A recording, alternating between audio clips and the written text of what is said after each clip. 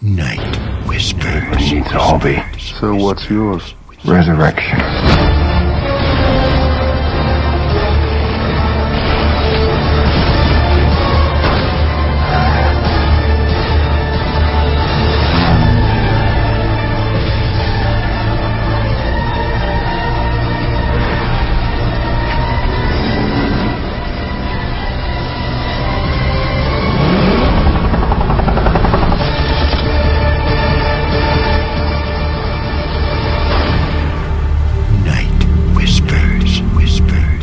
Night Whispers, January 10, number 010, Signs of Softening, and your dream word is change.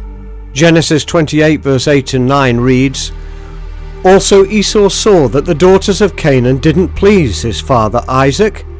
So Esau went to Ishmael and took Mahalath, the daughter of Ishmael, Abraham's son, the sister of Nebajoth, to be his wife, in addition to the wives he had. I like Esau. Indeed, I like him much better than Jacob. The problem is that God loves Jacob more. I mean much, much more. Frankly, I don't get it. But then I'm not supposed to get it.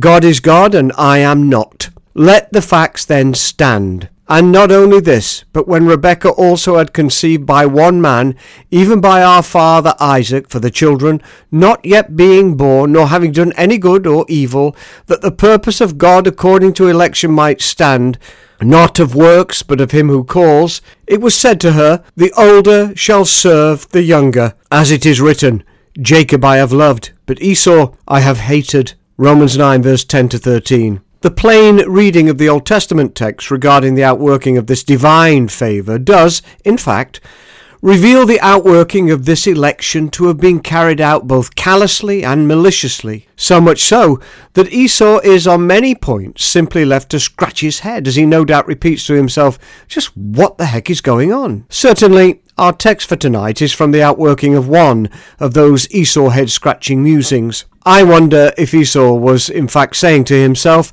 how on earth did I get here? Why does my dad despise me in his actions, and why does my mom hate me in her heart? I wonder if the conclusion to his musings was maybe that his two Canaanite wives had done more harm than good to their family relationships, indeed, had done more harm than he had anticipated or even cared about. Or maybe he knew exactly what he was doing when he married them, together with just what damage they would do as well. Yes, maybe he was now simply reaping the rejection and the discourse which he had so intentionally sown. In any event, Esau's next action, be it clumsy in the extreme, and it was, read Genesis 28 verse 9, nevertheless shows a much welcome softening and a nice change of heart, for Esau marries again, and this time it was for the sake of love and not for revenge. Unfortunately, not for the sake of the love of the woman he married, but rather for the sake of the love of parents whose affirmation and affection he now so obviously craved for. Now, though this was a very wrong action, yet it was still a very indicative one of a softening of heart and a deep desire to change. In the mess that is humanity, and in the depths that are God's good and gracious sovereignty, let us also then look for the softening and change hearts of people even in the most stupid and stressful of situations. I tell you, all softening and change is to be rejoiced in, and it is to be built upon. Look for it. Yes, look for the rise of such regretful repentance, for I believe that the Lord himself most certainly does. Listen, Jesus said to them, Assuredly, I say to you, that tax collectors and harlots enter the kingdom of God before you. For John came to you in the way of righteousness, and you didn't believe him. But tax collectors and harlots believed him.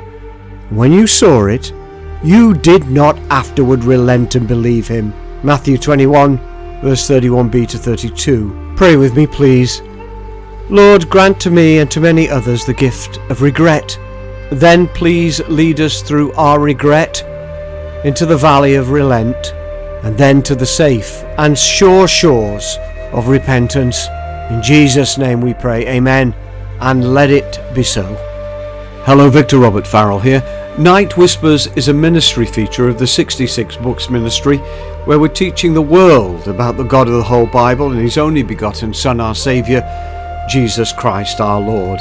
This 21st century applicable Bible teaching is what we do each and every day, and we cannot do it without your help. So I would like to invite you to go to www.give66.com and make a one-off or regular donation today. It would be so greatly appreciated, and it would continue to help us teach the whole world about the God of the whole Bible. So once again, please make your donation today at www.give66.com. That's give66.com, and thank you so very much.